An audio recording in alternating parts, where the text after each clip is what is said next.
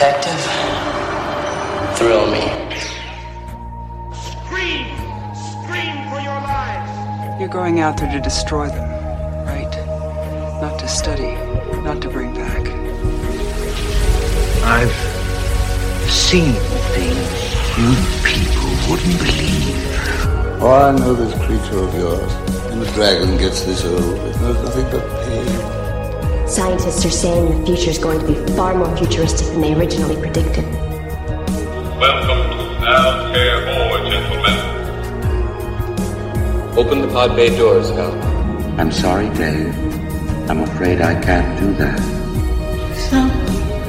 Celestial event. No words. You really shook the pillars of heaven, didn't you, Blake? What's the boogeyman? As a matter of fact, it was.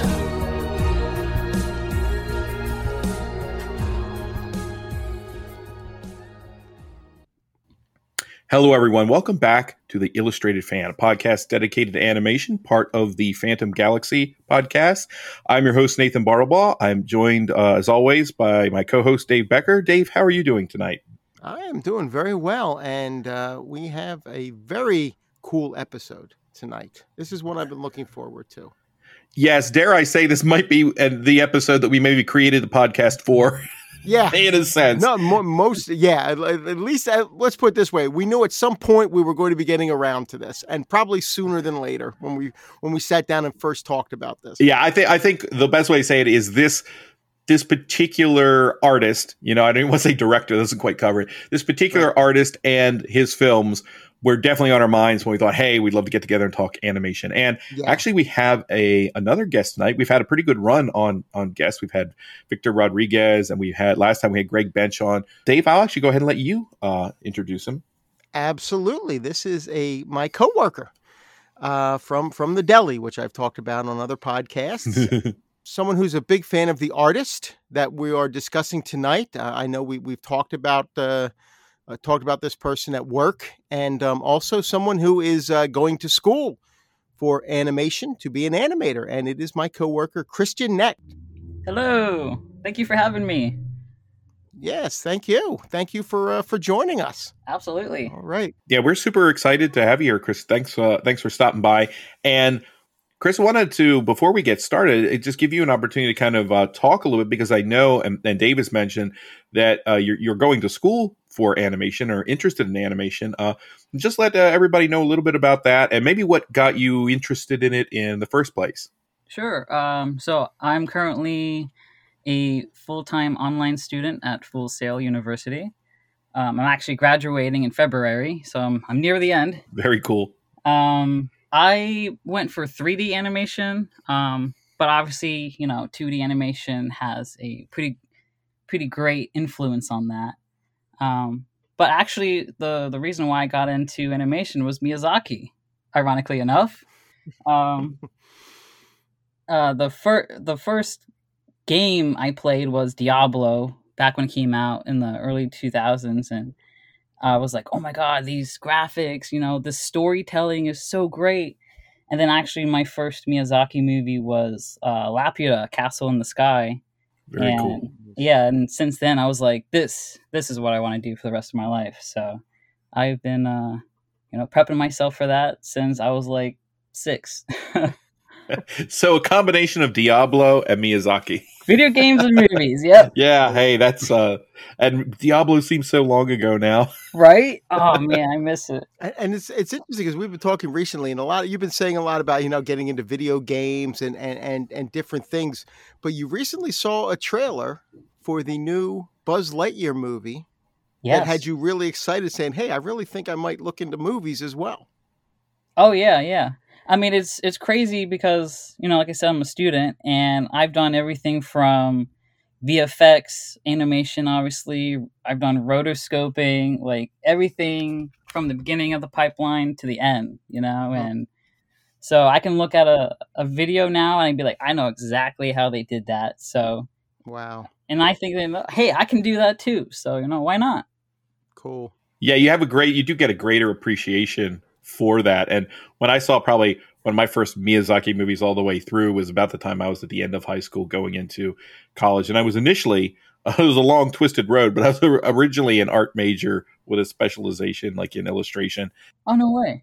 I remember making probably around the time I saw Princess Mononoke, which is one of the movies we'll talk about tonight, that making an animated film, but it was basically taking early Photoshop and like having like 750 layers and then trying to put that into After Effects.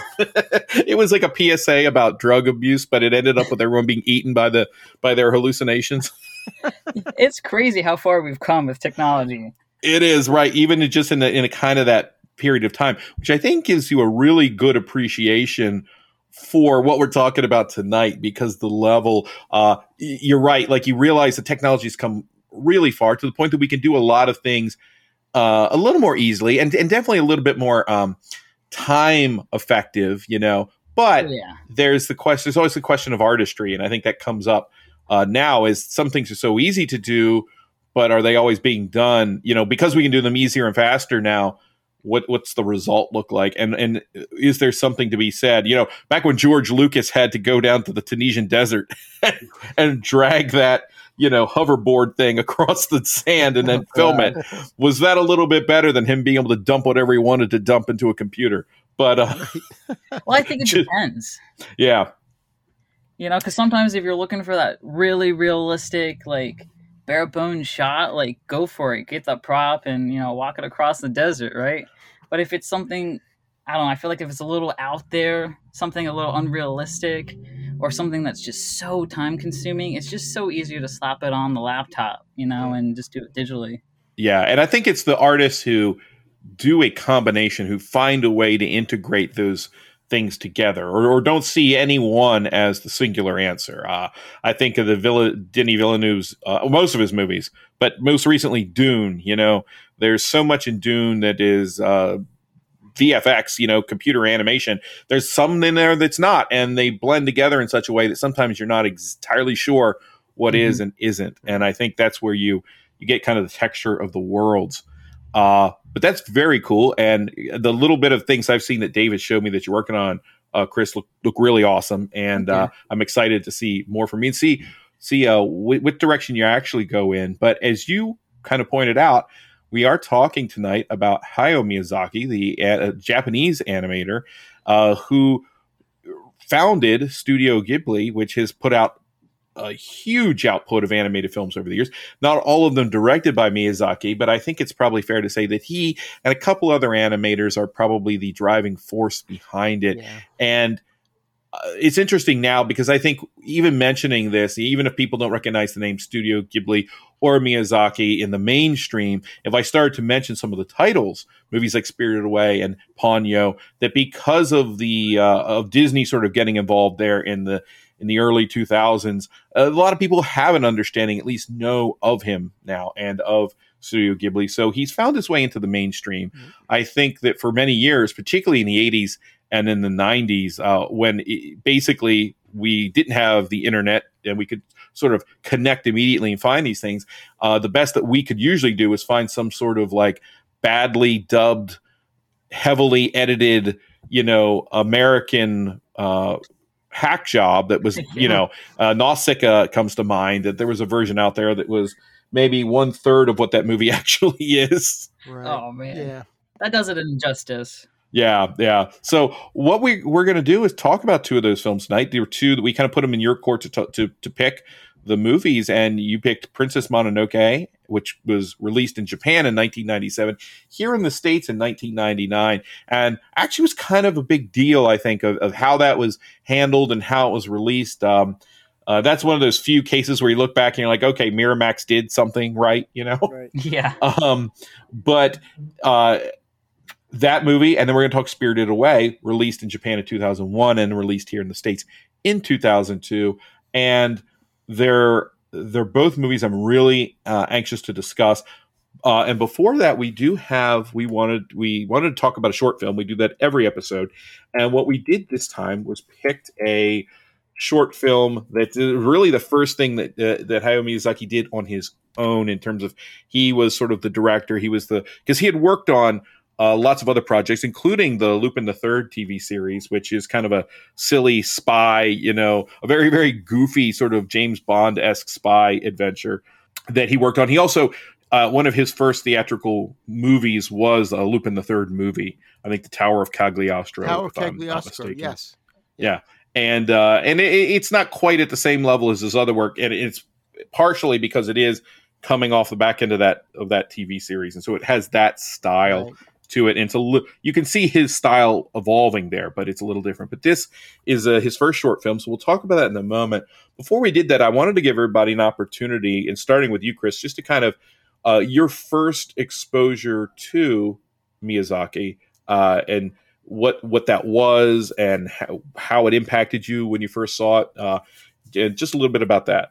Sure. The Castle in the Sky was the first movie I saw, and he was the one that got me into wanting to create movies and animation. So, I mean, I think that's a pretty big impact there to steer my career for the rest of my life.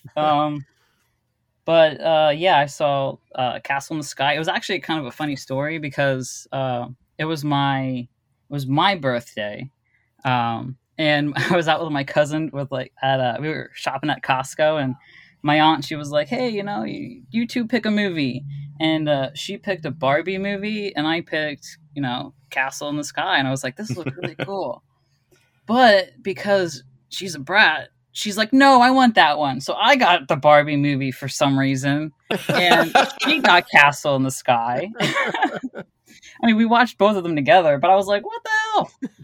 But you got left with the Barbie movie. I'm guessing the Barbie movie wasn't very memorable. I don't even remember what it was. I just remember that it was Barbie. Not the instigation to get you into animation, I'm guessing. Absolutely not. Have you seen those movies? I have, and the main reason I have is because at one point my daughter was kind of into them. But the cool thing about my daughter, she quickly vacillated to sci-fi, fantasy, and horror, and stayed there. That's where it's at. So she's now the one that's like, "Dad, let's watch Krampus," and I'm like, "Right on." So, but anyway, yeah, that's a really cool one, Castle in the Sky. And what's interesting is a few years, because I saw it probably shortly after I found Princess Mononoke, then I kind of tracked them all down, and they still didn't really have a good U.S. release. But Castle in the Sky, I remember a few years later when Disney released Atlantis, I want to say. I think it was Atlantis in 2001. Atlantis, The Lost Empire. I was watching, I'm thinking, wow, they just kind of wholesale lifted a whole bunch of stuff from Castle in the Sky directly into this movie. Wow. But it's crazy the influence these movies have on literally everything else. Yes, yeah, it's very substantial, and I think it was happening long before we were even aware of them, and that was probably to some benefit. Is they had these great Japanese animated films, well, no one here's seen them, so we can still borrow kind of liberally from everything. And Dave, how about you in terms of first time you encountered Miyazaki? For me, the first time was on the big screen, and it was in 2002 when I took my sons to see Spirited Away. Very cool. That was my introduction to Miyazaki. Now, I knew who he was before that, but I just heard so much about how amazing this movie was. It was I think it was a Saturday morning, and my wife had something going on. I said, "Well, I'll take the boys and I'll take them to see Spirited Away." And I remember being a little nervous because it was almost 2 hours. And at that point, 2002, my sons would have been 6 and 3. So I said, tricky age to sit there for 2 hours. And also they said it was PG, which meant they said there were some images in it that might scare young kids. Oh, yeah. All right. And I was like, I'm not too sure. Well, I'll tell you, from the moment it started to the end, their eyes were glued to the screen. Nobody fell asleep. Nobody said they had to go to the bathroom, which is really ironic because when we go to a restaurant at that point, my youngest son every 10 minutes had to go to the bathroom. Everybody both of them just sat there, eyes glued to the screen, on the edge of their seats at most points. Watching that movie, they were mesmerized by it. And it was a great experience and also a great introduction to Hayao Miyazaki. Because, and it is, a lot of people, including John Lasseter, say that that's his masterpiece. Spirited Away, and I tend to agree. It is one of my top 10 favorite movies of all time. As a matter of fact, I think it's number 10 on my list of top 10 favorite movies. And, I absolutely love it. But all of the subsequent Miyazaki movies that I've seen have matched it. Not matched it, have at least impressed me to the point that I realized this is somebody really special. And I go back, there was I had, I don't know if you remember, Nathan, back in the early 2000s, or the 90s into the 2000s, Roger Ebert had that, ask the Answer Man. Yeah. Answer Man. I had sent the question into him about the Sight and Sound poll. And I said, how come there aren't animated movies on the Sight and Sound polls? They release every 10 years. He actually answered that, and it made his yearbook, 2004, I want to say, his yearbook, where he said, well, animation, what it is a lot of people look at the auteur concept when they're looking at movies as the director. And animation by design is a collaborative effort. There really is no one person. Even though there's a director, there's a lot of visions involved. But he said in his answer, with the exception of Hayao Miyazaki. Hayao Miyazaki is considered the only auteur in animation, or one of the only auteurs in animation. And this is, again, I'm going back to like 2003 when I asked this question. And that's really what he is. I think I read somewhere with Spirited Away where there was, 180,000 different drawings, and he personally oversaw or drew 120,000 or 130,000 of them. Yeah. I mean, that's stunning. That's absolutely amazing. It's crazy. And what's interesting, I think, that we'll get here into in a minute, is what that translates to on screen, and how I think it does make a difference, and how it is different than seeing sort of that assembly by committee sort of feel to animation. Not that there's anything necessarily wrong with that, but I think what you do see, in particularly in Miyazaki's directed works, is a very personal hand to it. A very personal touch. But there are themes. Yes. When you think of a Hitchcock movie, they have themes. Or when you think of like Howard Hawks, these movies have a style to them, a rhythm to them. Same with Miyazaki. Yeah. It's the exact same with Miyazaki. And then you get that feeling that that's because that handprint is on there so indelibly, so specifically. And we'll talk about, I did get to see 2 documentaries about Miyazaki. And one was more generally about when Miyazaki was running Studio Ghibli, particularly when he was working on his, what was at that point supposed to be his final film, The Wind Rises. So many things have been, in fact, the 2 movies we're talking about today that for most of us were the starting points of Miyazaki were 2 movies that he was retiring, he was retiring after each one. Yeah, he was retiring after each one, was never going to make another one. So my initial experience with Miyazaki is probably a little goofier. And it happened in probably like 94, I would want to say. And I used to work for a while, like my dad worked part-time in a video store, and that explains why I've seen so many crappy movies, I think, and good movies at the same time. But, somebody put a list up of 100 bad sci-fi movies, and I see 97 of them, And part of that is I don't know if impressive's right, depressing or impressive, one of the two. And part of that is because I worked as a critic for a while, and the other part is the video store thing. But I remember him bringing a movie home. It was primarily, I think, aimed for my younger siblings, of which I have 3. And it was a Hemdale Video, which released nothing but mostly garbage, like just bottom of the barrel kid stuff. And then once in a while, something that they had picked up from elsewhere internationally, like Little Nemo and Slumberland and stuff like that. And they had picked up My Neighbor Totoro. And the box cover art looked like something you would dig out of the Dollar General bin. Like this big goofy looking cat on the front of it. And it was Miyazaki's design, but it was like really just poor looking. It just looked like, wow, they threw this together and then sent it over to Japan to get animated. And I having no idea who he was. So they put this in, and it's horribly dubbed. It's been chopped up a little bit too. And yet within about 10 minutes of it, when I'm joking with my siblings, I'm like, oh, look, Dad rented The Lion King, and I stick it in the VCR for them. And they're like, what is this?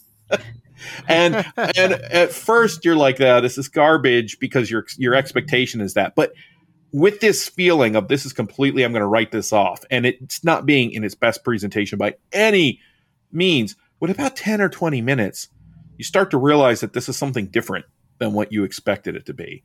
And it's the images that start to kind of, because there's that image, which I hear is where Miyazaki started with this film, which is about these little kids who meet these earth spirits a while. And in the plot, again, it's very simple in this case. They want to get to the hospital to see their mother, and they kind of go on this journey with these characters, these forest spirits.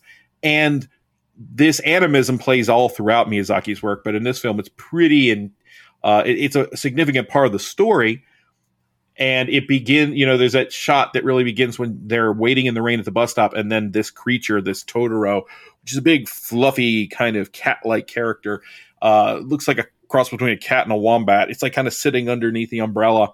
And that image is what I hear Miyazaki began the entire concept of Totoro with. And the movie sprang from there. And that image, seeing that image was like, wow, this is cool. And then 2 seconds later, this bus pulls up that's a giant cat.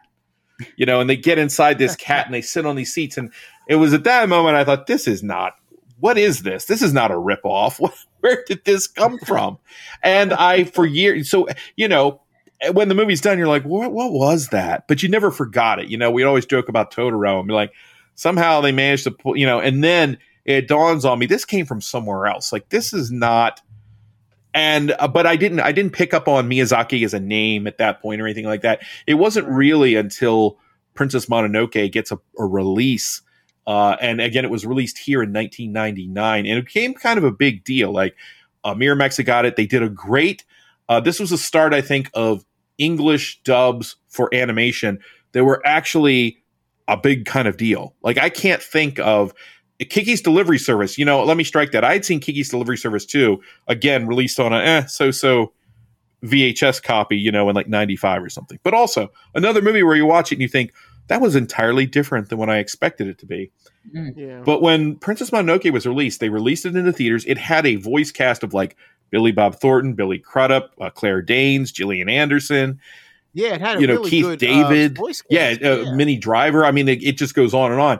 Even strangely, like Jada Pinkett Smith, who they managed to fold her into the story in a way that she doesn't seem out of place, and just a great job all around. And then releasing it into theaters. And at this point, I was kind of frequenting Ain't It Cool News. I know you did too, Dave. And this is my kind of pipeline. Or a point when I realized, other people like the same weird things that I like. Everybody knows now. It isn't surprising to know that everyone loves The Evil Dead or loves, a Chopping Mall or any of this stuff, or Miyazaki. But then it was harder to find that, and there were stirrings of, wow, this is something special. You need to go out and see it. And so it was Roger Ebert's review of it, though. He gave it like a 4-star review. We were talking about Ebert, and there were things that he said in that review that just made me think, I need to seek this out and go see it. And that was my experience with him on the big screen. And it was sort of like amazing and kind of transformative. Like you said, Chris, it makes you realize that, okay, maybe I'm not going to make out of the gate a movie that's the quality of Miyazaki, but it was a great kind of inspiration to know that anyone could make anything like this with animation. And I think that that's the benefit of some of the early Walt Disney films, even some of the movies that we've talked about on this podcast, even going back to something like that very early Prince Ahmed movie that we watched, Dave, that you see it and you think, wow, this can be done. This is kind of a testament to what can actually be accomplished through animation. And it takes it out of that Saturday morning cartoon feel. Not that there's anything wrong with Saturday morning cartoons, but it kind of makes you realize that this is a lot bigger and a lot more impressive than you previously imagined, that this is every bit a legitimate cinematic art form, just like live action films are. And I'm going to turn it over here in a minute to Chris to set up Mononoke, but I do want to read just very briefly the first few sentences that Ebert says in the Princess Mononoke review, because they apply to animation in a general sense. And I think that it kind of, it really touches on, to me, why I love animation, why I wanted to do this podcast in the first place. And this is his first paragraph. I go to the movies for many reasons. Here is one of them. I want to see wondrous sights not available in the real world, in stories where myth and dreams are set free to play. Animation opens that possibility because it's freed from gravity and the chains of the possible. Realistic films show the physical world. Animation shows its essence. And I thought that last sentence particularly, was just really good, because he says animated films, they're not copies of real movies, they're not shadows of reality, but they create a new existence in their own right. And I think if you want to capture what Miyazaki's doing in animation, it's that right there. It's not trying to capture the physical world, it's trying to capture the essence of that world. Yep. Yeah, I like that quote. That was really good. When he wasn't slagging on video games, Ebert could be quite eloquent. Yes, slagging video games or horror. Oh, yeah. He could really do it. He wasn't a horror fan either. I think what it is with Miyazaki for me is how he can combine real characters into these worlds of gods and spirits. I mean, a lot of these play into some of his best movies. You have these characters. They're either gods, they're spirits, mythology. Plays a big part in it, but yet they're sort of relating in a way that maybe not the spirits, but there are real characters involved. When you think of something like Kiki's Delivery Service, all right, this is about a witch. And she's going out to sort of make her way as a witch and doing whatever she can. She has her talking cat there. And I love Kiki's Delivery Service. I always say to anyone, if you have a young daughter, show them Kiki's Delivery Service, because I think they're going to love it. I really do. But then even in a lot of his other movies, the two we're going to be talking about tonight might be the best example, but you mentioned My Neighbor Totoro. That one as well. Even Ponyo. That film has something along those lines, and Howl's Moving Castle. All of these films have that sort of the combination of the supernatural with the natural, and it all blends together in a way that they're all real characters, and it just seems like it's just an organic way to tell the story, or an organic sort of story is what I guess I'm trying to say. Where it just sort of it's that blending together of the supernatural and the natural. He does it perfectly. He does. And I think of a movie like Porco Rosso that we haven't talked much about, where most of that movie takes place in what we would consider the real world, but it's a very romanticized version of that real world. But, right. It's funny because that's a good example of that almost subtle blending where the fantasy is there, but you've got a character who's he's an Italian World War I fighter pilot, but he's also a pig. And right. Those two elements, Miyazaki doesn't ever forget either one of those elements. It's that perfect marriage. He's a pig. They delve into the fact that he's kind of a pig. We're not entirely sure what happens there, why he is the way he is, but that is as important. The fact that he's a pig is as important to the story as the fact that he's a war pilot. And I think that kind of that gives you a good basis for what Miyazaki does when he approaches these worlds. So before we do start on the two larger movies, I did want to talk about, we were looking for a short film and we found one from 1972. Almost 50 years. We're going on almost 50 years ago. 50 years ago. This would have been the first thing that Miyazaki directed sort of himself, that he was really in charge of. Wasn't the first thing he worked on. He was working on a lot of stuff with Takahata at the time, and there were a lot of TV series. Go Panda is one that he was working on. And I've seen some of those earlier Japanese animations that he worked on, and a lot of them were kind of the TV kid show variety. They aren't bad. They're interesting things to see. They would be comparable, and some of them found their way over in America, in sort of different versions, again, cut and edited, the same way that sort of, when we had, who is it? The Mighty Astro Boy shows up over here in, on American shores, and it looks a little bit different. It's about the same. This is a short, it's on YouTube as a short film, and it kind of baffled me a little bit. It's called Yuki's Son. It's a short film about a little girl who essentially is kind of orphaned. She's looking for her mother. It's kind of taking place in kind of it looks like that post-war Japan, where a lot of families have been separated, but it's really hard to tell exactly when this is happening. And she's an orphan girl. She gets adopted into a family. There's a lot of melodrama going on.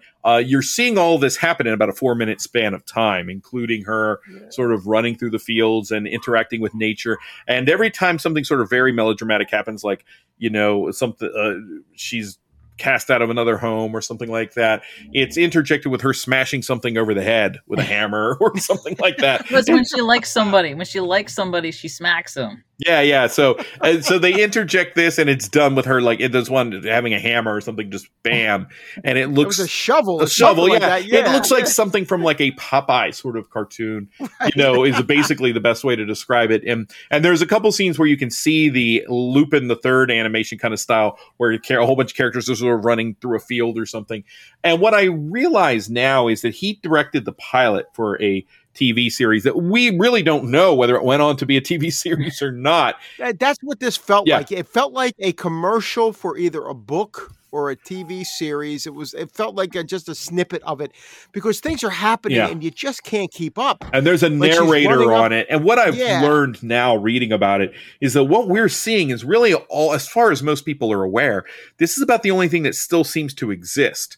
And what we're seeing is literally what we think it is. It's essentially a collection, a trailer after the fact, of the pilot that Miyazaki made. So this 4-minute film that I'll put in the show notes, it's available on YouTube, is not the actual film. It is a summation, or almost like a teaser for the episode, which was then going to be the pilot for a show.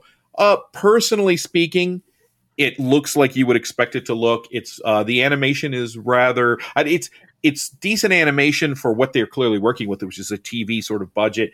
The characters are kind of stiff. A lot of it looks like still art. The one thing I will say goes back to what I said when I was talking about My Neighbor Totoro. Even looking at this, even with the goofy asides of her smashing things in the head, and the fact that the plot kind of looks like a very melodramatic orphan story, you figure her mother's going to show up, and before the end of this 4 minutes, her mother shows up. But so not a lot of suspense there. But again, understanding that these are clips from a longer episode, what I was looking for was trying to see the Miyazaki style coming through, and you actually get that, and you get a lot of the themes that he worked with, his growing up in the kind of tumult of what was going on in Japan and through these wars and things like that. They inform, I think, greatly his worldview that shows up in many of the movies we're going to talk about, at least one of them very significantly in one of the movies we're going to talk about tonight. I think in both films, ultimately, that idea of the orphan girl or this child separated from their families are all through Studio Ghibli work. And in a much darker way, something like Grave of the Fireflies, not directed by Miyazaki, but by his counterparts. This has a couple sequences where you look at it and you can see the Miyazaki coming through. Specifically, I think the scenes where they talk about how the little girl likes to go and get lost in nature. And there's a scene specifically of her, and I can't quite remember exactly. I watched this a couple days ago. She's holding a pig and riding a pig, I think, at the same time. And it's just, this pig is huge. It's this giant pig. And they're kind of walking along. The breeze is blowing. The grass is blowing. The trees are moving in the background. The sun is there. And it's exactly a Miyazaki kind of image. It captures that human kind of ensconced in nature. It's humorous and funny, but it's also imaginative. You're like, why is she holding a pig and riding a pig at the same time? And that was a moment in this series of images that caught me and said, if you hadn't told me that, I could have still picked out the Miyazaki, I think. That and the young girl as a main character. Yes, yeah, that's very true. That was something that was a big focus of his, when even in the movies we're going to talk about tonight and a lot of his other films, he really looks at, he really sort of focuses on these younger girls as his main character. And it works. It works, perfectly for the films, for what he's trying to do with them. I mean, even with Kiki's Delivery Service and going forward to the ones we're going to be talking about, and a little bit in My Neighbor Totoro. There's a strength there where he gives these characters, these young girls, this sort of life, this vibrancy. Yeah, and the agency. Nausicaa, Valley of the Wind, one of his Nausicaa, the Valley of the Wind. One of my favorite Miyazaki's is Nausicaa, the Valley of the Wind. Yeah. I think that's a great one. And that goes back to the themes you're talking about with nature. Nature plays very heavily into all of his films, and the young female characters, the central characters being young girls, I think really is another one of his. And you see both of those in this movie. Again, because it's a trailer, sometimes we don't know what the hell's going on. She runs into, a lighthouse, and goes up to see an old man and is upset that he's dying. And I'm thinking, where the hell did he come from? And that's the moment I realized we're watching a trailer. This is a trailer. Yeah. This is a commercial for a bigger project or a book or something. This is like he's taking just clips out of it and giving us highlights of it. And the young girl, and by the way, we should say Yuki's sun. It's S-U-N. Yes, as in as in source the of moon, the heat sun. On the planet Earth. Source of heat, yes, as opposed to daughter and son. It's Yuki's son. But the character itself, it's a very upbeat character. You get that no matter what, even with what's happened to her.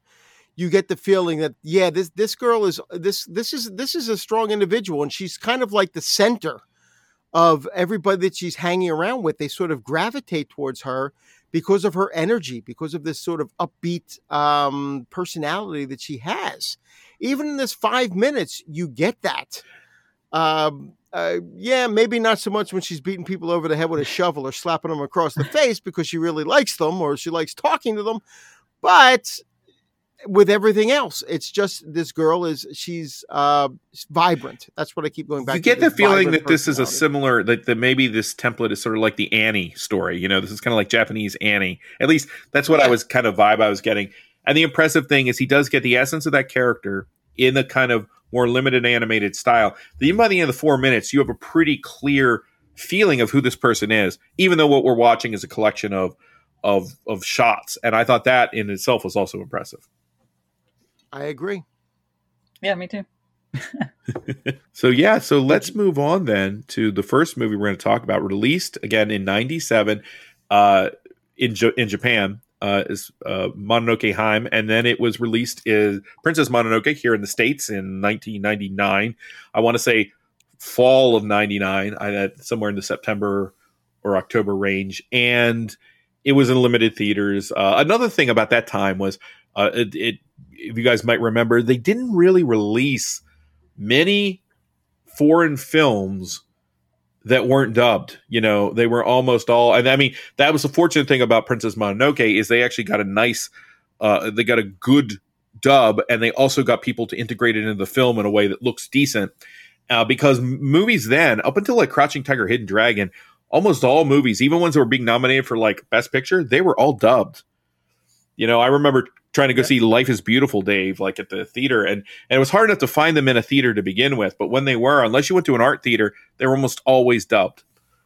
And I think that changed with like movies like Crouching Tiger and Brotherhood of the Wolf that proved that you could financially make money off of a movie if you had to read it. Yeah, exactly. I mean, I remember I loved subtitled films. That was one of the things. And it was the Criterion Collection. It was right after I got my first DVD player, I sort of discovered the Criterion Collection and all these foreign movies that they had that I was getting, and I'm watching them in their original language with the subtitles. I'm like, wow, you know what? This is pretty amazing. And I would seek out subtitled movies in the theater. I remember when I went to see, what was it? Beat Takashi had done Zatoichi. Yeah. The Blind Swordsman. He did a sort of a remake of that. I don't know, it was 2003. I want to say somewhere around there. I remember I went right after work. It was on a Friday. I always used to flex and I'd get done early. And I went right after work, but the print hadn't arrived yet. So they told me, try coming back tonight. So I went back at night to watch it. Well, by that point, it's a Friday night and you get the kids in the theaters. And a lot of times back then, I'm sure even now, kids are jumping from theater to theater. Yeah, they don't know what they're in for. They don't know what it even is. See the different movies. I remember sitting there. It was me, one other guy. I was in the back, one other guy up front, and these 5 kids are right in the middle. As soon as it starts and there are subtitles, the 5 kids get up and walk out. See, that's good. Yeah, you gotta get them out of there right away. Exactly. Get them out of there because they didn't know what they were getting into. It was subtitles and anime was hard to find. I mean, here in Baltimore, we had a video store just closed a few years ago called Video America, and that place, like, it was valuable because it was one of the few places you could actually go and rent anime that had subtitles.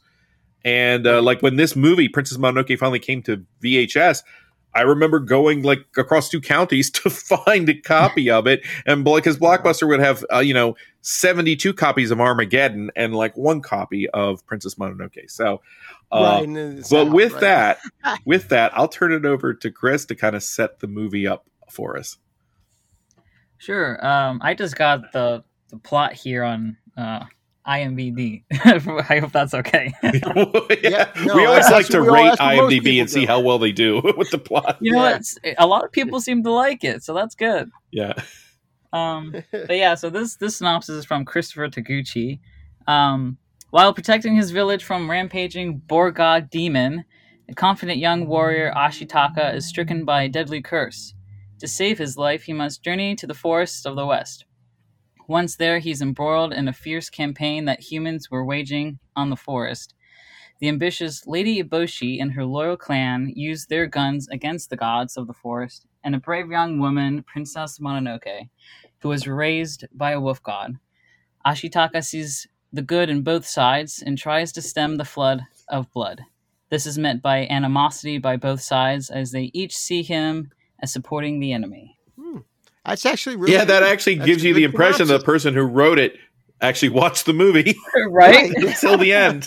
Christopher, you're my man. It's like we've seen a few lately that had just been like, man tries to stop asteroid from hitting Earth, and you're like, that's like 6. My daughter will point out, Dad, that synopsis is 6 words. Because Amazon, a lot of times their synopsis will be basically pulled from like something like IMDb, and they're just like, Dad, go back. I'm like, are you interested in that? No, I just want you to see how short it was.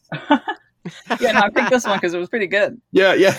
No, that sums it up pretty well. So, Chris, what was your response when you saw this one? Well, the first thing that really stood out to me was just how powerful and how big like nature played a role. I mean, I know nature has a big part in all of his movies, but it just seems more like human, like people, man versus nature, and there was almost like a casual brutality with it all. It's just kind of like, oh yeah, here are the humans. They just casually or slaying these gods and these animals in the forests, and basically just destroying everything they can for greed and trying to take as much land as they can. And the biggest themes that I found in the movie were there's a lot of verses, I feel like. So like man versus nature. I feel like man versus man, because you have Lady Eboshi and her clan, and and she's an interesting and complex character in herself. With Ashitaka, how he's sees the good in her, but realizes her greed is taking her down a path that probably isn't the best for the land, and for the future. And then man versus self, again, Ashitaka trying to fight his own demons, literally and metaphorically, and while trying to stop this war from raging. Yeah, I don't know. I just felt like his Miyazaki's environmentalism was pretty apparent in this movie. Yeah, I agree. I think it was apparent, with the fact that he had man fighting against nature. It was basically man against nature, this movie. But one of the most interesting things about Miyazaki, and it'll come up again with the next movie we're going to discuss, none of his characters are one note. Yeah. Nobody is wholly good and nobody is wholly evil. You know, when you think of those old Disney movies like 101 Dalmatians, Cruella de Vil, she's a villain.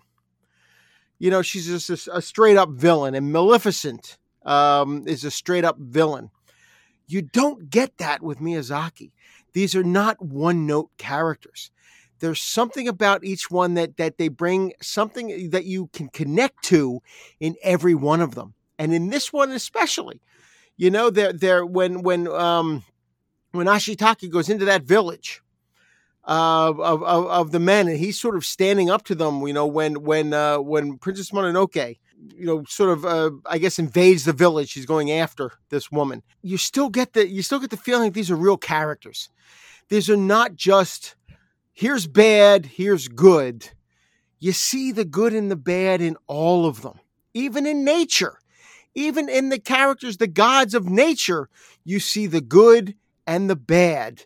So you just, you know, it really makes for a very multi-layered picture when it comes from Miyazaki, because you're not just getting black and white, you're getting every shade of gray between them. You almost don't know who to root for. Yeah, and 10 minutes, wait 10 minutes and you're rooting for someone else. Yeah, exactly. That's the really interesting thing. You know, you're rooting for somebody who 10 minutes later, you're like, why the hell was I rooting for this person? They're a bastard. What am I doing? You know, and then 20 minutes later, you're like, oh no, they're not as bad as I thought they were. That's one of the magic. Just like that's real the life. Magic of him. Yeah, it's like real life. This is not just, it's not cut and dry. Yeah. None of his movies are cut and dry. Every character has layers. Nobody is one note in a Miyazaki movie. Right. Just like Shrek is like an onion. Like an onion. Yeah. Like an onion. Right. But, yeah. And I think that's what Ebert's alluding to when he says that Miyazaki's films capture the essence of real life without trying to replicate it physically, because there is a lot of fantasy in this movie. However, I would argue that the way in which the characters are animated and the way they move and they have a certain lifelike element to them, but it is in how they're depicted. Those old Disney films, a lot of them are adapted from old fairy tales, and they are intended for children. They're made almost knowingly for children, with the idea that a child needs to see, you know, things simplified down to a black and white, right? Like a good versus an evil, love versus hate and those sorts of things. And I really liked what you said a minute ago, Chris, made me really happy to, the term you used too, the casual brutality. There is a casual brutality to Princess Mononoke that doesn't really exist. Even the fantasy violence that pops up in something like most of all the other movies that follow it, like Spirited Away and Howl's Moving Castle, and then even before it, the only other movie that shares this casual brutality is the other movie that it's most like, in my opinion, which is Nausicaa Valley of the Wind, which is another movie that's about the dichotomy, but that is a post-apocalyptic future world where humans are struggling against nature in a different sort of way. I like that this one goes back and sets it in the Iron Age. What I really love about this movie is that it feels like as a fan of fantasy, of high epic fantasy, we were in the absolute doldrums in about 2000. Dave can attest to this. Yeah. It's science fiction and fantasy. Sci-fi was, you know, we had just, I don't know, I still feel we suffered a blow. That was the summer that, you know, Phantom Menace was supposed to come out and reinvigorate fantasy and sci-fi for everybody. And man, it was a big disappointment. I mean, I'm not going to litigate that here, but it was a disappointment. Even if you kind of liked it, I didn't come out of it foaming at the mouth. There were things I enjoyed about it. There were some people there were people who despised that movie. No. I didn't despise it. It was a missed opportunity, and so the next, but it didn't inspire strong emotions of despise or love. Yeah, it was just. But people were this was going to be the thing. People, you know, they would say, well, don't worry about whatever came out this summer. Just wait till next summer when Star Wars comes and saves us all. I remember the summer of 2001 was a little disappointing too, because that was Planet of the Apes from Tim Burton. Yeah. Which was okay. It wasn't great. Jurassic Park 3, which had some moments, but wasn't great. that's what we were getting around that time. They had a couple others that didn't quite hit for me there either. Final Fantasy, Spirits Within. I was excited for that. Yes. I do like Spielberg's AI, but that's a different podcast. Yeah, I'm a big fan of AI as well. But that was originally a Kubrick film. Yes, that's a very interesting blend of Kubrick and Spielberg. But even by 2001, you're starting to get a little bit more of this. But like 99. Around their great movies came out in 99. Don't get me wrong, it's one of my favorite years for movies. The Matrix had just hit right before Star Wars. But then what everyone's looking forward to is Lord of the Rings. Like, hey, are they going to deliver with this? And that was the next thing on the horizon. Oh, yes. And when I walked in the theater to see this movie, Princess Mononoke, watching this was like, wow, this is everything I would want to see. To me, Princess Mononoke is a kind of perfect encapsulation of Tolkien and Kurosawa, sort of like taken and merged into a film. And watching it, I was like, wow, even here in animation, the freedom he's got to do those scenes, that opening scene when this demon bursts out of the woods, and it's not like any kind of demon you've ever seen in a movie. It's squiggly, dark, moving shapes that have encompassed this animal. Underneath of it is a god that resembles a giant boar, but you don't see it because it's been completely overtaken, not just by the poison that was in this arrow, but the hatred that is built into and is now seeping out of this monster. And it's infecting the land, it's infecting the people, and this thing is just tearing through this countryside. And here comes every time it takes a step, the grass stops. And in extreme detail, you get to see this. And here comes Ashitaka on his red elk, and it's just the scenes of watching that elk run across the first over the cobbled brick wall and into the field and up the watchtower, and watching that thing chase after him. It's just amazing. You realize you're in a completely different space. You're processing this in a completely different way. You are in this world. You're with these characters, and the time he takes to gently animate scenes of just these characters talking at a village meeting and hearing the old man lament that when Ashitaka has to leave, well, we're the last of this race that was this tribe was supposed to be wiped out already, and we're sending our last prince out. And the camera pans down, and you see these old guys that are clearly, nobody's having any more kids here. This is the end. Yeah. And this sadness that you get as you just pan this. And then movie could have skipped that completely, but it takes the time to pan all the way down that line. There's a scene later when you see Lady Eboshi, who at first, when you see Irontown and you get the feeling that she's the one that's caused most of this destruction in the wilderness, is this like anti-entity in Bartertown? Your first impression of her is that she's ruling with an iron fist. And then that it unveils that in a scene that most movies wouldn't slow down for, where she takes him to see the lepers. And you see the lepers taking care of themselves and explaining that she's the only one that cared about us. There's a brothel full of women there running the furnaces, and the men there. They're all outcasts. She's taken all these people in, and she's made a functioning society out of them. This isn't like some kind of den of thieves and weirdos. This is a community of people who trust each other. And you're like, well, wow. And even though what they're doing, you can't get behind. They're basically waged a war against nature. Yeah. But you realize that there's more to these characters than just that war. There's something else going on there. And it's that scene, like you mentioned, with the lepers. When you go down there and these lepers are like, everyone else was kind of, she's the only one who gave us a chance and allowed us to do what it is we're doing. And she's not treating them as if they're servants. She's treating them as if they're equals. Yes. And that's one of the things about, like I said, about Miyazaki, is he will never let his characters. He doesn't create any character, it seems like, that he himself cannot connect to in some way. Yeah, and it's in every one of his movies. He can connect to every one of his major characters in some way. And that's what makes them, I think, that's the magic of Miyazaki.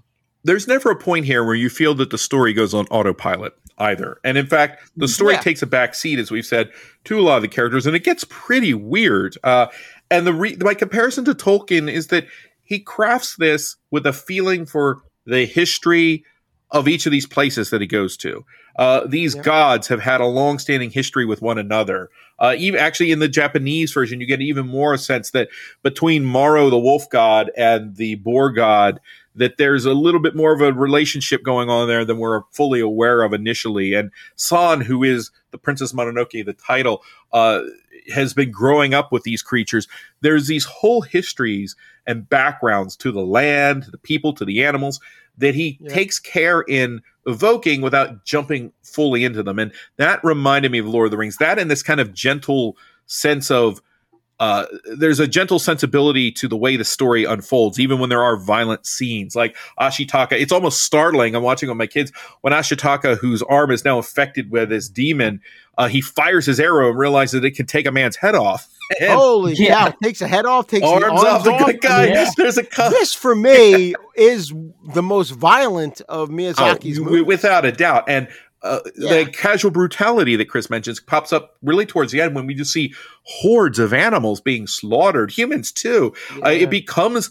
I did a funny thing here. Is when I went back to rewatch these, I've got a stack of Blu-rays and stuff, much to the chagrin of my wife, building up, Dave, on the side now of stuff that showed up lately, and it's all sitting over there. And on the pile, fortuitously, at a couple movies, there was Kira Kurosawa. Best Buy just released a steelbook of Ran in 4K, and I picked it up, and Ran was sitting over there, and I had watched Princess Mononoke, and I thought, why not? Let's watch Ran directly after Princess Mononoke. And the comparison of Miyazaki to Kurosawa, I think, is apt because you see them drawing from different things. Kurosawa's Ran is amazing if you've never seen it. I mean, it draws from King Lear, but it tells a very multifaceted story, and you're never bored. And the scale is so big and gigantic, but it's all focused around the characters. You don't really go anywhere where you're not watching these characters, and yet there are these giant battle scenes that are sort of just happening around them. And there's a beautiful marriage of battle scene and character development at the very same time. I do think Peter Jackson captured some of that. And I love those first 3 Lord of the Rings movies. But even those films are sometimes overwhelmed by their special effects. And that never happens here. No, it doesn't. The characters are always front and center.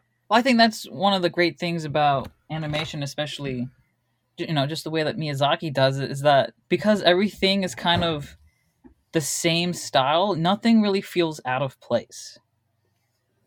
True.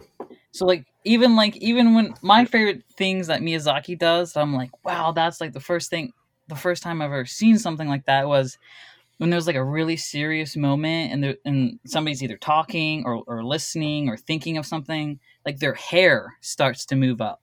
Yes. I thought that was so cool because you could just feel like the electricity in the air that's making their hair stand up. It's like those things where I feel like if you got CGI or real life actors, I just feel like it wouldn't translate as well. Yep. Yes, I agree. And these are very as 3-dimensional as anything you get. Everything, and that's absolutely true. Yeah.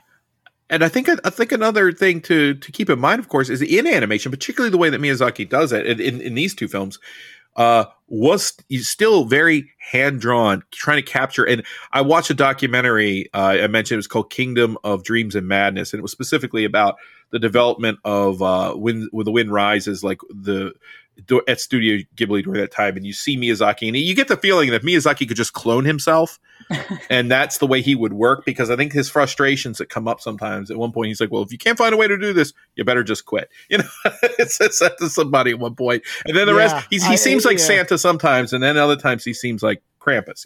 It's he can be kind of grumpy, but you get this idea that this is frustration because the vision is entirely there in his head. And watching him try to work it out is very fascinating, and watching other people trying to work it out with him is even more fascinating and very cool to see. And then to see the final results. I mean, the final results do kind of speak for themselves, but those little moments you're talking about, you're right, Chris. They're the earmarks of a director who's able to have that control and then takes the time to use that control to get these little moments. But think of it in a live action film. If we wanted to capture, there's one scene that comes to mind just off the top of my head in Princess Mononoke, for example. And it happens where they are talking with Ashitaka. He's in Iron Town. He's talking with the most of the males, the females want him to come check that, come on over and check us out. And he's talking with the guys that are kind of going on about, their woes and everything. And he's rescued, Ashitaka has rescued a couple of the soldiers, the men that were knocked off the cliff, and they are back with him. And now everyone's kind of relaxing and drinking, and they're having a conversation. And at one point, one of the guys is just up dancing in the background. He's still got the bandage on. He's dancing. And the guy looks over his shoulder and says, well, he's feeling no pain. And he goes right back to it. And you're thinking, I get that in a live action film, just, get over there and dance in the background.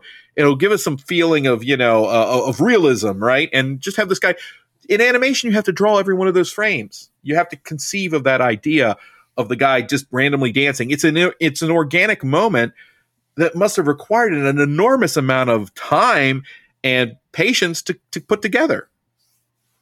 And it's a throwaway. You're right. And it's sort of a throwaway moment, but it adds to the film. How cool is that? That you're right. How long did it take for someone to draw that? And it was probably Miyazaki. Well, yeah. Let's be honest. With all the frames he personally oversees or takes under his takes on himself, he's probably the one who drew that.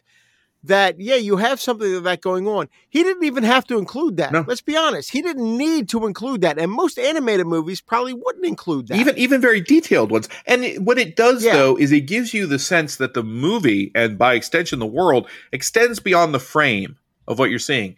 That when you walk out of that room, you might be thinking, what are those people still doing? What's going on over in the ironworks right now, or what's going on in the forest, or, they briefly introduce the apes and you're kind of curious about them and they're not in it a lot, but he shows the different elements that are affected by this world. And I really like that. Those kinds of scenes. They're in most of his work. Something I did not think fully grasp until I watched the one documentary is that he doesn't really write scripts. He does it all as storyboards. So he's just sitting there in the film, in the documentary. He's sitting there painting all this stuff out, and then he's showing it to people. He doesn't, and he says, "Well, that's going to hedge me in too much. I want to start with the images and see where the images take me." And so he talks about these different films beginning from different images. I mentioned before we started casting tonight that a friend of mine who lived in Japan for a while and who went to the Ghibli Museum had brought me back some things, and one of those is a really cool coffee table book. You can actually purchase it online. But it's Princess Mononoke, the first story, and it shows where the genesis of the idea began with Miyazaki back in the 80s, and it was very different then. The story in the book is much more representative of a Beauty and the Beast story, with a samurai sort of encountering this wild beast, this kind of cat-like creature. It's almost more like a Totoro, and then it, in exchange for its help, he has to bring his daughter to it, and the story is very similar, but then it goes off in these different directions. And you can see the genesis of what becomes this film, but it's so very different. You just think of all the ideas and concepts that are floating around in his head here, but the way he brings them together here, I think it's one of the best high fantasy movies I've ever seen. Yep. Yeah, I agree 100%. So did anyone else have anything else on Princess Mononoke? No, I think we covered it. Yeah, I think we did. I think we did this movie justice, and it is an amazing film, and it's one that I think everybody should check out. I don't think there's a Miyazaki, even if I think of like the like a bottom sort of line Miyazaki film.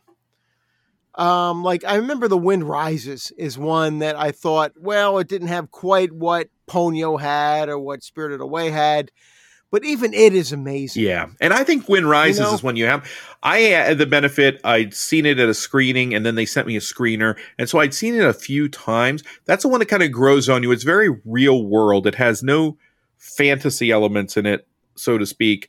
But again, attention to details, fantastic in it. Yeah, I agree. And that's what Miyazaki is all about, and building these films with multifaceted characters. And I'll say for anyone who's interested, Disney's put out some really great Blu-rays of these films, and they have the Japanese language version, which to me is always usually the preferred way to see it. I did rewatch Mononoke, though, however, in this English dub, because it's really good. It's very expressive, and it's the way I first saw the film.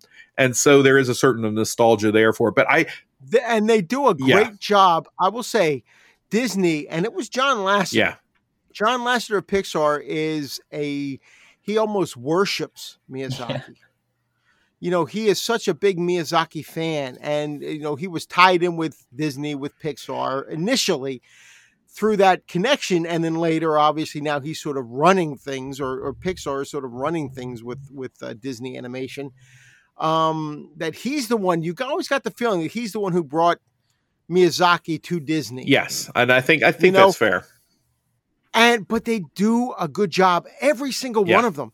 The Kiki's Delivery Service with Kirsten Dunst and Phil Hartman. Yeah.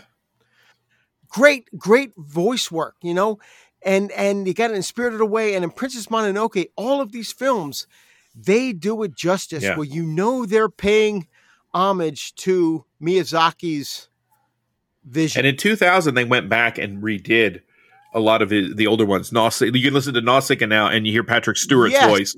Patrick Stewart's there. Absolutely. Porco Rosso, Michael Keaton. Right. And Porco Rosso's one, we'll have to cover that one. That's an excellent film. It's a really good movie. Is. I love Porco Rosso. Yeah, it's easy to overlook it, I think. Because it isn't quite on the same level of the fantasy elements. Well, it's also like the ones with, like you're saying, we should do like a Porco Rosso and Castle in the Sky next. Yeah. Because there are two Miyazaki films that don't get the credit they deserve. And they coming back and allowing to go back and do these voiceovers and these narrations. So I just want to say, if you have HBO Max right now, they have on the tab there's a whole Miyazaki collection there, and they have and a Studio Ghibli, actually. So there's other Studio Ghibli films there, and there are some there that are very much worth seeing. Whispers of the Heart is there. When Marnie, yeah, I think when Marnie was there is also there. Is a really strong one. The Tale of the Princess Cayuga. Yeah, and which is a very unique entry. Yes, for them. Yes. Grave of the Fireflies. Very very sad. Oh my God, that's like you almost want to open a. It's like you want to. If we ever do an episode, Nathan, where we said. We call it like opening a vein. By the time we do the Grave of the Fireflies and the Plague Dogs. I was just talking to Karen the other day, Karen Wagner, and we were talking about the animation. She was talking about Watership Down, and I said, "Well, we should have you on. Is Watership Down the Plague Dogs?" And she's like, "Oh, what is the Plague Dogs?" And I was like, "Maybe not for you, Karen." Let me tell you, by the end of the Plague Dogs. You just want to open a vein because you're so depressed. but we should. They're good movies there, and I think. Oh yeah. What's impressive about this is, and about those films too, this is moving animation out of it's just for kids, and yet. Some of these movies, if you've got the right kid and the kid's prepared, they're good for kids. They're, people talk about gateway films. I was watching the other movie I watched around the same time I was watching Spirited Away was Pan's Labyrinth, which is obviously a much darker film than that. Oh no, that scared me as a kid. Yeah, but it's oh my God. And I'm not showing Pan's Labyrinth to my children. I like rewatching it and notice that there's someone's head is caved in the like first few scenes. But it dawns on me. We always talk about gateway movies that which is really coming from the term of gateway drug. So I don't know how good that is. We talk about what's a gateway film for a kid to get them addicted to this, but it dawns on me that Del Toro, for example, makes not gateway movies because they're too dark for children, but they're more like bridges. They're bridges that when you are growing up and you're at the point that you're ready for it, you can cross. It's a great crossing over into sort of more adult films. With those, and then vice versa. If you're on the side of you're a grown-up adult, it's crossing back over into the sensibilities that you remember as a child. And Miyazaki, at a level that's actually a little more family-friendly, is doing the same thing. I don't think of his films as gateways; they're bridges. You can walk over, and it's a great transition, particularly if you've got a parent kind of walking with you, to ideas and concepts that are a little bit more mature, but not that mature. And then, as an adult, they feel like a renewal of your childhood watching these movies. Yeah. And giving you something more. Yeah. Something you might not have seen as a child or you might not have noticed as a child. Yeah. I think that's a great segue to Spirited Away. Did you want to open that one up, Dave? All right. Spirited Away. Miyazaki's film from 2001, released here in the States in 2002. And I'm going to IMDb for the synopsis. Chihiro and her parents are moving to a small Japanese town in the countryside. Much to Chihiro's dismay, on the way to their new home, Chihiro's father makes a wrong turn and drives down a lonely one-lane road which dead ends in front of a tunnel. Her parents decide to stop the car and explore the area. They go through the tunnel and find an abandoned amusement park on the other side with its own little town.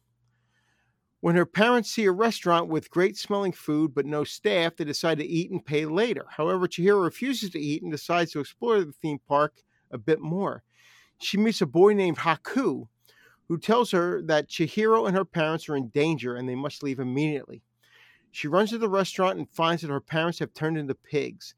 In addition, the theme park turns out to be a town inhabited by demons, spirits, and evil gods. At the center of the town is a bathhouse where these creatures go to relax. The owner of the bathhouse is the evil witch Yubaba, who is intent on keeping all trespassers as captive workers, including Chihiro. Chihiro must rely on Haku to save her parents in hopes of returning to their world. You know what? It was going really well there to that last sentence.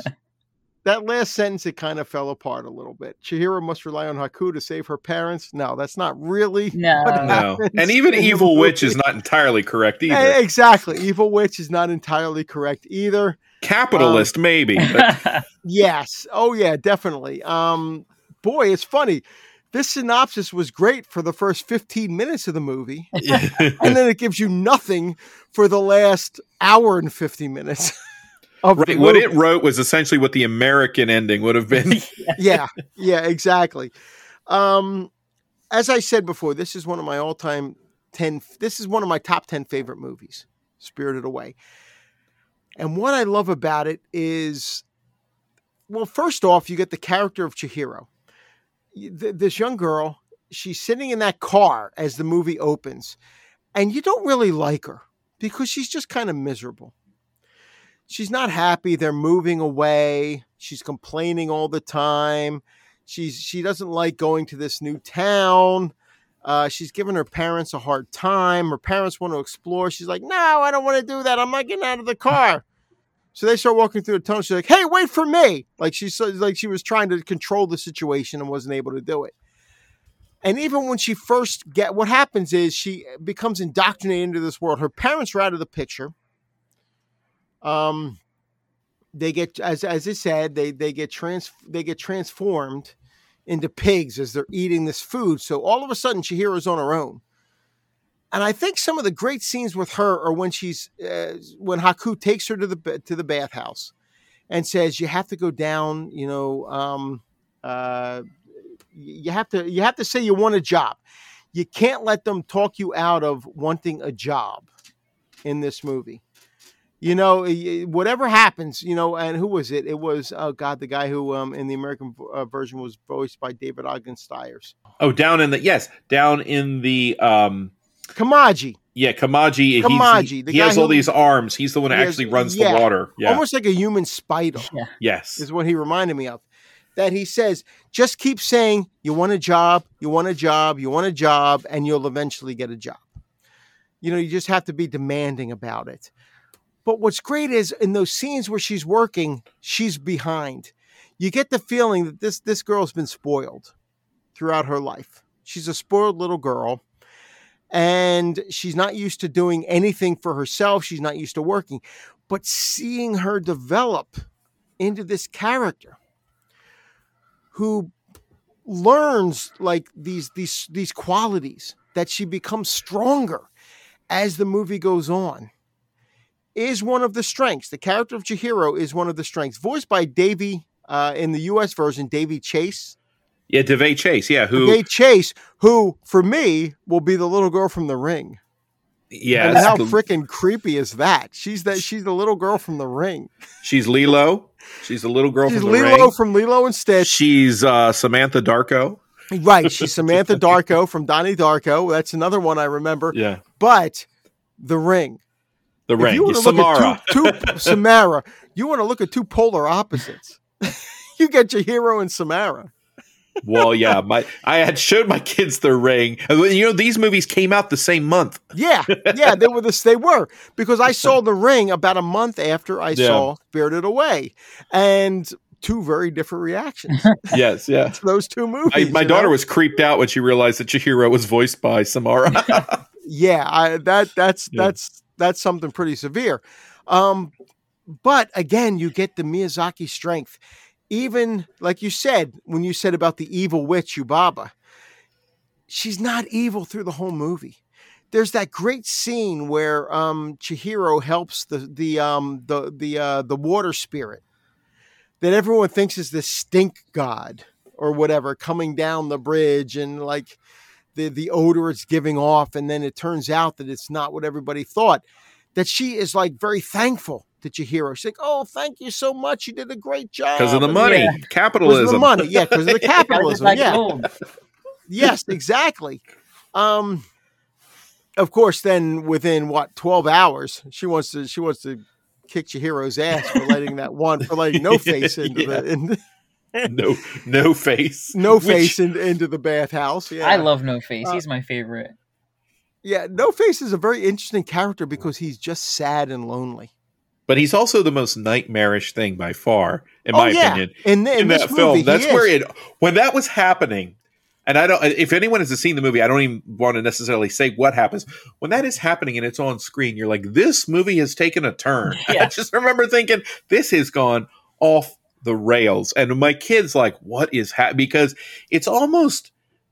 We get a feeling everything's going to be okay, but it feels like that recklessness of a dream where we just went into horror territory, very intense horror territory, when there's a scene of something chasing her, and it's like, this is like more terrifying than, say, The Relic or some movie with a giant monster. Right.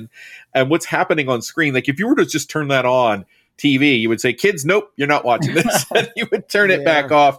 And yet, where the No Face character, where he goes, I agree. He's such a neat character because he doesn't really speak, and his interactions with Chihiro are very interesting. And he's also a good way she deals with him is maybe one of the best indicators that she's growing as a person. Yeah, exactly. And that's what's so cool about this world they create is so fascinating and strange, and yet it's cool. And I think maybe the Del Toro comparison is apt is because Miyazaki he has 3 or 4 little themes he always touches upon, and they're not that different from the themes in Del Toro's. It's like you said, it's always dichotomy, Chris. It's loyalty or devotion versus love, or nature versus man versus himself. And the scene that you mentioned, Dave, I just thought was so cool that they take this concept of this bathhouse and they make a scene that's as exciting and crazy and weird as the battles in Princess Mononoke, maybe more so. And it's just about them trying to give this giant thing a bath. That's all that's actually happening. But then what's happening in the story is exactly the same as the opening of Princess Mononoke. This thing, this god of nature has been infected and is something else it was never intended to be. And now they have to fix it. Yeah, and it's one of the themes with Miyazaki. It's man versus nature, and he's been polluted. But it's not like the only thing. Something I always thought's kind of cheesy as a critic. You'll hear people say the generosity of this filmmaker, and I'm like, come on now. I don't know, but there.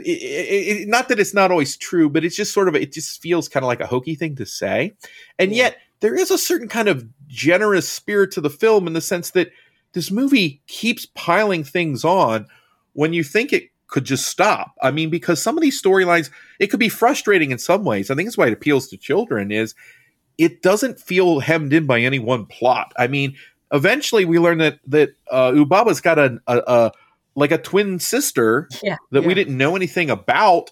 Right. And there's a giant baby. And these things don't feel the need to have to be paid off by very specific plot points. So I don't feel the need to have an entire, origin movie about the 3 floating heads or about the baby or anything going on. Or bird that looks like Yubaba. These things, even what's going on, with all of these characters, they have their own agency. even the little characters that show up both these movies. You have the Okadama in Princess Mononoke, those little forest spirits with their heads clack around. That's a kind of cute and creepy at the same time. Right. And then in this film, you have the little soot spirits that they're down with Kamaji, you know, and they kind of move in and out and they carry the tiles. What's really funny is when you see Chihiro, what's the other name she goes by in this? San? What is it that the name that she ends up? Sen. Sen, yeah. San was Princess Mononoke. Yeah. Sen, Sen. Yeah. Sen, but it's Chihiro when she ends up with the one that can't quite carry that cold of the fire, and then you realize, all these suit things are like lazy as shit. That they're just being forced. All of a sudden they realize, hey, I don't have to do this. Yeah, all I got to do is pretend like I can't carry it, and I don't have to. They all start dropping it. Yeah, right. Again, the little details that go into it, but it doesn't. It's got the little details, but it doesn't feel the need to over-explain itself. And I think that's kind of why I love it. And I actually like this movie even better than Princess Mononoke. It's a different kind of movie. But I think this is his masterpiece, personally. I agree, and I think I sent you guys the opening on the Blu-ray that it was on the DVD as well of John Lasseter, and I love how he starts it off where he says, "Hi, I'm John Lasseter from Pixar Studios. You are lucky. You are about to watch Spirited Away." He talks about his experiences with Spirited Away. How he first saw it over in Japan, and how he considers it Miyazaki's masterpiece. I think it brings together all of what makes a great Miyazaki movie.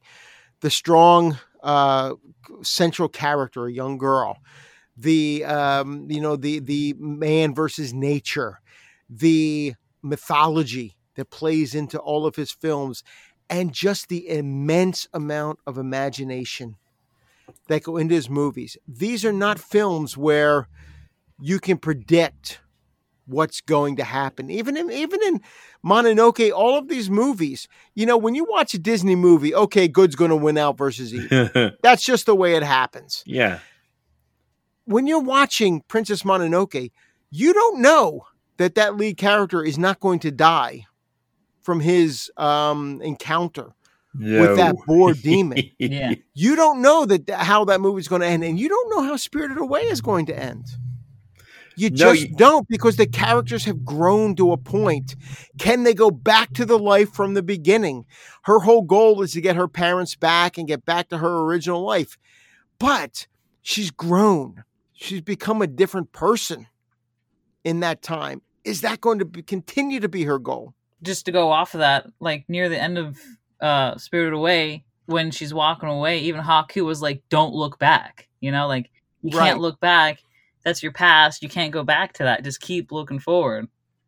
Right. Yeah. But the thing is, you almost get the feeling like she wants to look back. Oh yeah. Because this has changed her life in a way that she never anticipated.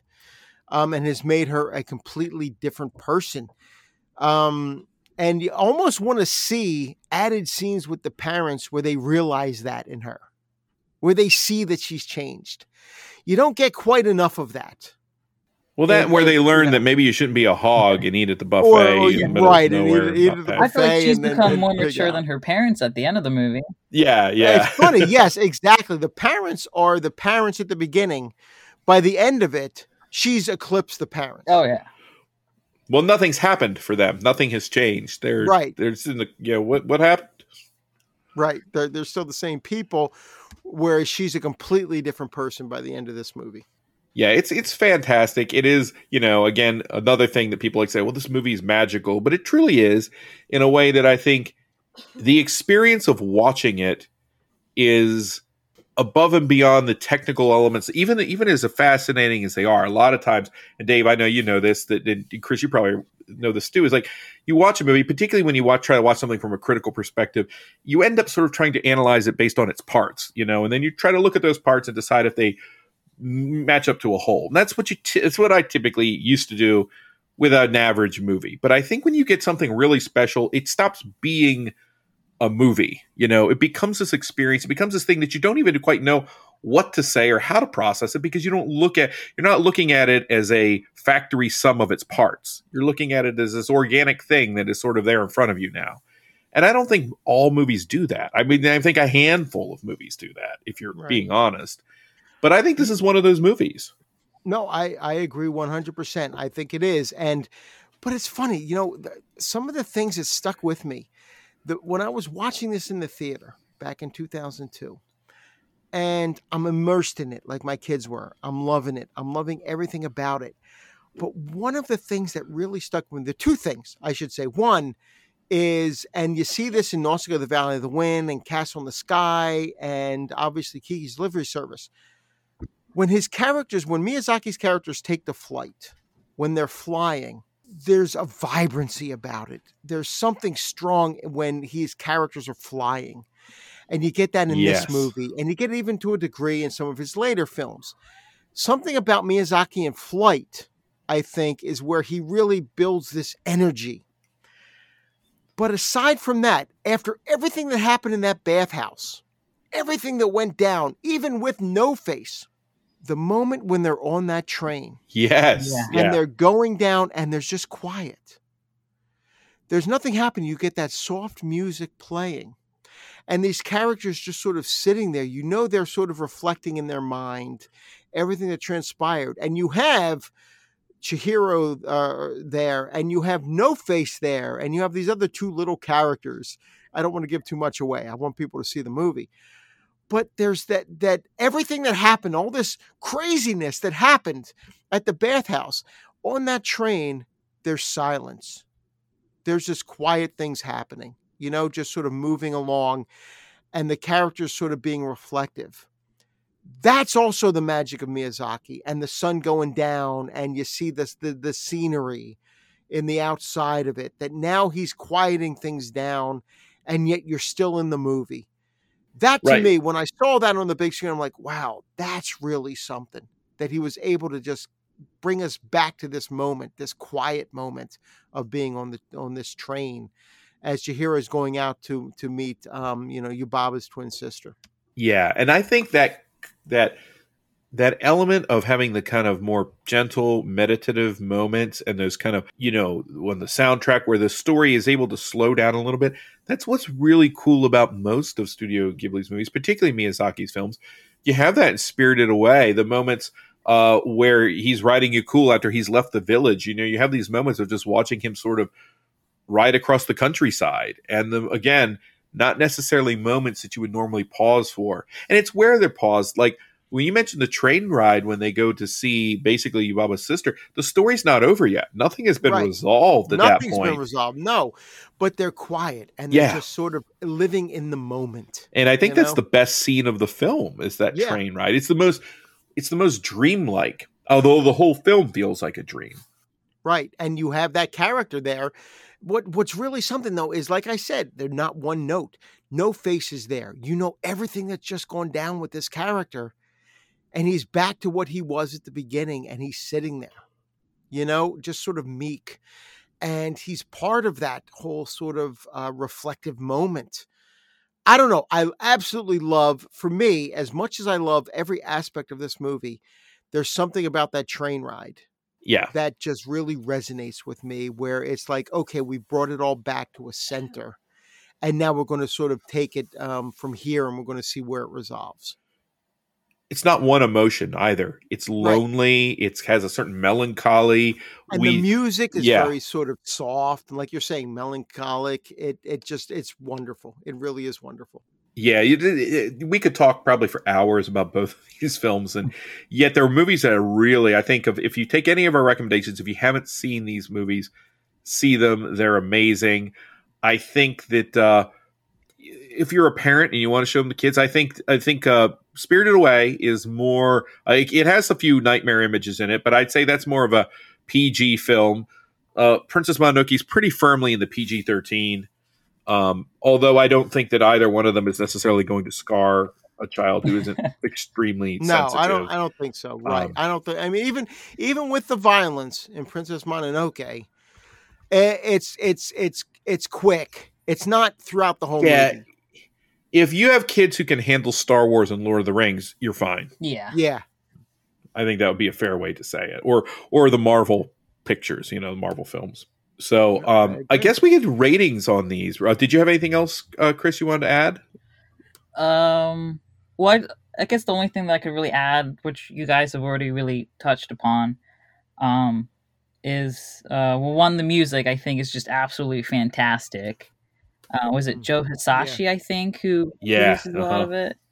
Fantastic. And just like the pacing of it. I feel like especially, as an animation student and anybody out there that's looking into movies or wanting to get into film or anything like that, definitely check out these movies just for, like pacing or, just these little details to look out for that would make such an interesting and intriguing, movie that people would actually want to watch and not just watch, but watch over and over again, Yep.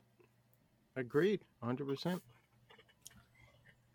I think we know where we'll probably come down, but our final ratings on this out of 10. Let's start with you, Chris, for both of these movies, for Princess Mononoke and for Spirited Away. Oh gosh, I think for Mononoke, I'm gonna give it a 9 out of 10. Okay. It was actually the second movie I saw, so it has a special place in my heart. And Spirited Away, I gotta give it a 10 out of 10. Yeah, very cool, very cool. I'm honestly 10 out of 10 on both of these. I think there are things I like about them for different reasons, but I think the kinds of fantasy that they are, again, one being more of a sort of epic fantasy and another being in that sort of Alice in Wonderland dream world fantasy. I think they're the very tip top of that in terms of on film, and their imagination rivals books that I've read. So for me, 10 out of 10 on both of these. Dave, how about you? I think I'm right there with Chris. I think I'm going to go 9 out of 10 on Princess Mononoke and definitely 10 out of 10 on Spirited Away. It is like I said, one of my 10 all-time favorite movies. One of those films that only gets stronger every time I see it. You see something a little different in it. But that's Miyazaki. You need to see Miyazaki's movies more than once. I don't think you can grasp everything that's going on, all of the nuances, all of the little asides, all of the minor characters. Even the minor characters, take on a different resonance when you see them again. His movies are some that, it's almost like David Lynch is a filmmaker whose movies you have to see more than once. I put Miyazaki there as well for two different reasons.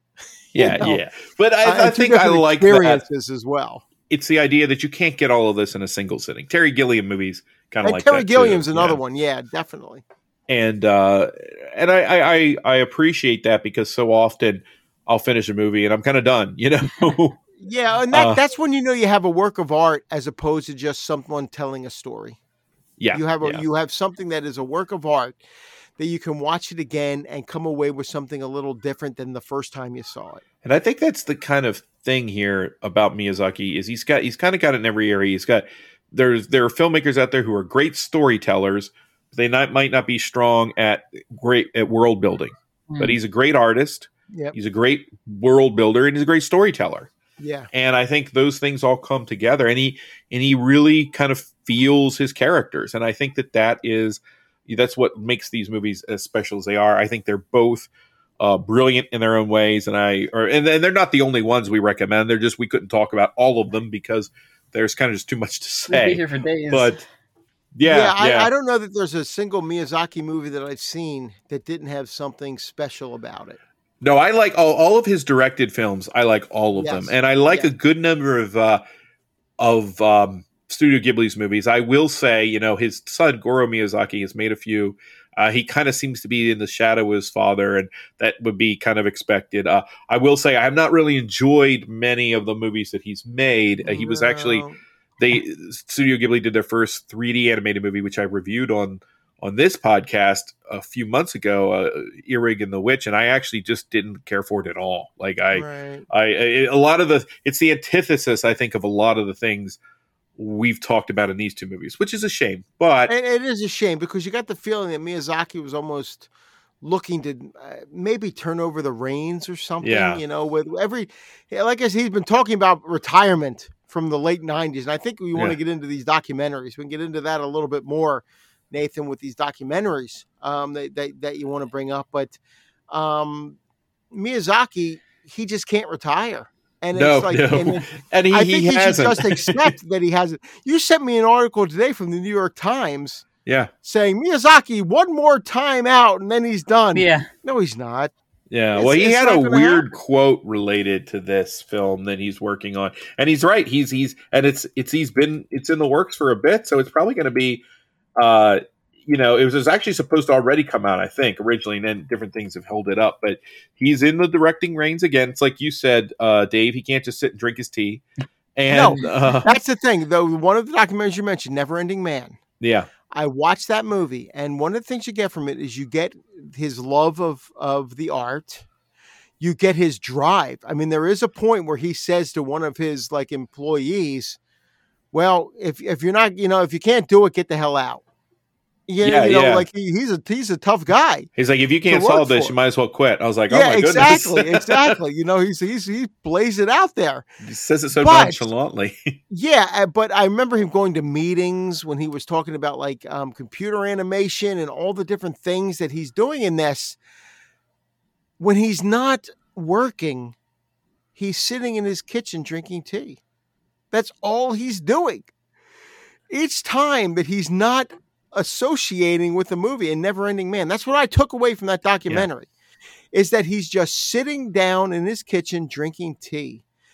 Every other part of the movie, he's somehow connected, and the saddest thing is that when he retired, Studio Ghibli disbanded and everyone went somewhere else. Yeah. So even if there's a Studio Ghibli now, it's going to be different people. And you get the feeling they had a great group there for all of these films, that when he finally did his retirement after The Wind Rises, I guess was the last one, that he finally just said, okay, that's it, we're done. And Studio Ghibli lasted a little bit longer than that. I mean, that was the last one he directed. Yeah. But they released, when Marnie was there and, or when Marnie was here and The Tale of Princess Kaguya.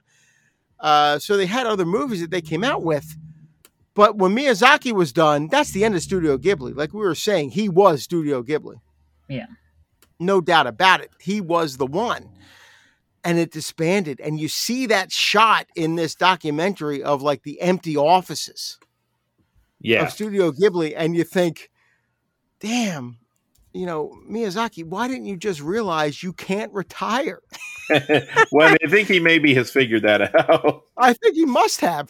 But even with this newest one, he's saying, this is it, and then I'm done. Well, he had a weird quote. I don't know if it's weird, but it struck me. It's certainly not something you would necessarily associate with someone normally saying. He goes, "Why, I'm making one more. This one's for my grandson because I'm not going to be around much longer, but this movie will endure past me." Basically, it's I'll be dead soon, and here's a movie for my grandpa, my grandson. That's the thing I think of with Miyazaki. He's getting up there. Yeah, how old is he? And you think 80. How old? 80. Wow. And you think, he's not going to be around much longer. But I was thinking about that, yeah, you're right. Because I was thinking about Kurosawa, watching Ran. That Kurosawa, that movie, how big it is, and he made it at 75. Yeah. And he made more. I mean, Ram was early 80s. Ram was 85. He did Kagemusha in 81, I think, 80, thereabouts, 80. And then he did Ran, and he made 3 more movies. Yeah, and they were good. What was the one he did? Oh, God, the one he did about the bomb in Nagasaki? Oh, God, what was that movie called? Oh, he had a couple of Dreams is one of my favorites. That he Dreams does. Is a good surreal. One. Dreams is a really good one, but this is one from it had Richard Gere in it. The one I'm thinking about. Oh God, I think I even did it as one of my. The other ones he did Rhapsody in August. Rhapsody in August. Yeah, that's the one the I'm movie. thinking about. That's the one about the grandmother whose brother had gone to Hawaii in America, and he wanted her to visit him before he passed away, but she didn't want to do it because her husband died in the bombing. I want to say Nagasaki. I don't think it was Hiroshima, but I think it was Nagasaki. It's been a while since I've seen this. Amedeo was his last movie that he made. But he, Matadeo in 93 was his last. And then he passed in 98, at 88. Right. But even Kurosawa, he had a period of time before, because when he came back in the 80s, at that point in his 70s, people noticed he's a different guy. He's much more laid back. And before that, there's a point where he just disheartened with things that are going on, attempted suicide. Kurosawa did. And weird to think about that, and then think about some of those movies he wouldn't have gotten. And Dave, I don't know if you ever saw the Russian film that he made, the Russian American kind of not American, excuse me, the Russian Japanese film that, it was a kind of merger, Soviet and Japan working together to make this film. And it's a really good movie too. He did the script for Runaway Train with Jon Voight. Oh, wow. Did he really? So, yeah, he did a lot of different things. See, that I didn't know. I did not know that he did the script for Runaway Train. That's really cool. It seems like work is sort of, there's this aspiration that this is what we are, a sum of our work, in a sense. Right. I think for good and bad. And for a certain generation in Japan. Yes. For a certain generation in Japan, that's definitely true. These guys are from of that generation. Right. They're from that generation. So the movie was based on an original screenplay by Akira Kurosawa. Okay. And so for Runaway Train. So he was involved in Runaway Train. That's really cool.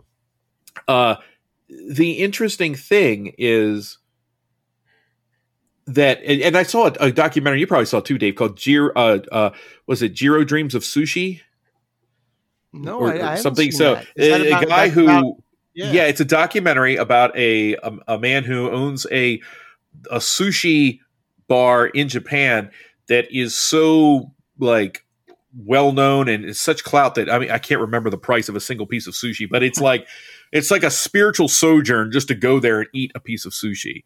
And this guy has the highest restaurant rating you could possibly have. He's achieved the 3-star, height. But, I think Ebert said what the tragedy is that there is no 4th star for him to achieve, Right. that there's this sense that what else is there? What more can I do? And you see that, I think, in some of these artists, but that driven aspect that makes them, it's hard to understand them, also explains, I think, why these films are. There's you look at some of these movies and you're amazed that they're made the way they are, that they are so they're so big and yet they're also so personal. Takes a lot. Yes. That takes a drive that is maybe beyond the natural. It is to achieve. And then you're thinking of the Never-Ending Man. He's making that caterpillar short film. Yeah. And obsessing over the way the caterpillar is coming out of the cocoon, with the way it's rolling. Is it rolling right? Is its body moving properly? Is it looking the way it should look? And just obsessing over that. And it's funny because when you watch that and you juxtapose it with those earlier scenes of him sitting in his kitchen drinking tea, and it's that moment when you realize this guy he can't retire. He can't give it up. And the big joke was, from Princess Mononoke on, every single movie he made. How many did he make after Princess Mononoke? I think it's 5. Movies were always his last. Spirited Away was his last. And then Howl's Moving Castle was his last. There were 4, I think. There was Howl's Moving, unless you count this new one. How Do You Live? Well, after Princess Mononoke, it was Spirited Away. It was Howl's Moving Castle. It was Ponyo. And The Wind Rises. Wind Rises. Yeah, 4. Every single one of them, I'm retiring. That's it. I'm done. And then he stopped making movies, and then he started producing or behind the scenes. I think when Marnie was here was the first Studio Ghibli movie that did not have Miyazaki's name in the credits somewhere as producer, as whatever. That was the first one. And it's also one of the last that they released for Studio Ghibli. Yeah. If you think about it, that was the first one where he sort of stepped away and did nothing for it. And Takahata, was kind of the other guy. The other one. And you see when you watch the Kingdom of Dreams and Madness, you can see the kind of friendly rivalry between the two of them, and they were both kind of preparing their last films in a sense. That for Takahata, it was going to be the Tale of the Woodcutter, the one you just mentioned, Kaguya, Princess Kaguya, and that one. And then for Miyazaki, The Wind Rises. And so that was kind of like you said, between the two of them, I think they were Studio Ghibli. Certainly Miyazaki to a greater extent, but Takahata did Grave of the Fireflies and some of these other films that we're talking about. Now, and if you're looking at somebody who's going to be like, I want to also mention on this, the next Miyazaki. I always would go back to... And we've talked about this, I think, with it's Makoto Shinkai. Yeah. Mm-hmm. Who did Weathering with You and Your Name. Yeah, our second episode. Your Name you check that out. Yeah, Your Name especially, I think, is a masterpiece. I love Your Name. I think that's a great movie because of the way he develops the story. He is somebody who I could see...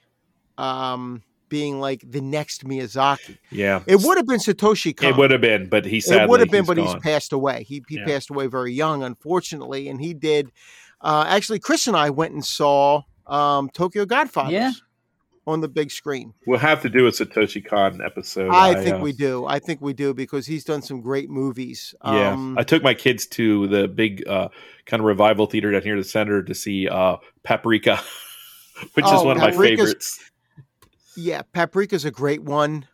Perfect Blue, which I saw is really good. The only one I haven't seen is Millennium Actress, and I have it on Blu-ray. I want to see Millennium Actress. I haven't seen it good yet. too, but yeah, they're all great movies. And he was only 46. It was pancreatic cancer. It was real sad. It's really sad. It's a shame because he really did some great work. So for me, Makoto Shinkai. Yeah. There's Absolutely. something very strong about him and something very, with the way he builds his stories, the fantasy he brings into them, and the way that he makes the way that he develops his characters, I think is very much like Miyazaki. Not the same as Miyazaki, but on a level of Miyazaki. The scope, the personal, they feel like novels. I think that's the experience of reading a book. As much as I love film, and I was a critic and stuff for a while, books are my kind of like first love. And anytime I get a film that feels like an experience that challenges my imagination the same way that a book does, I'm always impressed by that. And I think that's what we're talking about here. And that's what you kind of need for anime. When you have the animation and the ability to show anybody anything, it's always cool when a person chooses to show us things we've never thought of before, but in a way that makes sense to us. And I think that's watching the guy eat the hamburger in the Shinkai movie, watching Miyazaki bother to give that caterpillar 32 rolls versus 20 rolls or whatever, Right. So exactly. It's that level of dedication that as you're watching, you're thinking, oh, nobody's going to notice that. But then you watch the movie and you go, oh, wow. Yeah. You know what? You do kind of notice. And for anyone who wants to see those documentaries, the two that we mentioned, The Never-Ending Man and Kingdoms of Dreams of Madness, they're both on HBO Max right now. They're right, again, under that tab of Studio Ghibli. You have a lot of the Studio Ghibli movies, and you have those two documentaries, and they're all good. I'd say, you're watching Pompoko with the kids, beware the raccoons do beat people with their testicles. But I'll let you figure that out for yourself. If you're into that. Yeah, you know what? It's a Japanese thing. It's the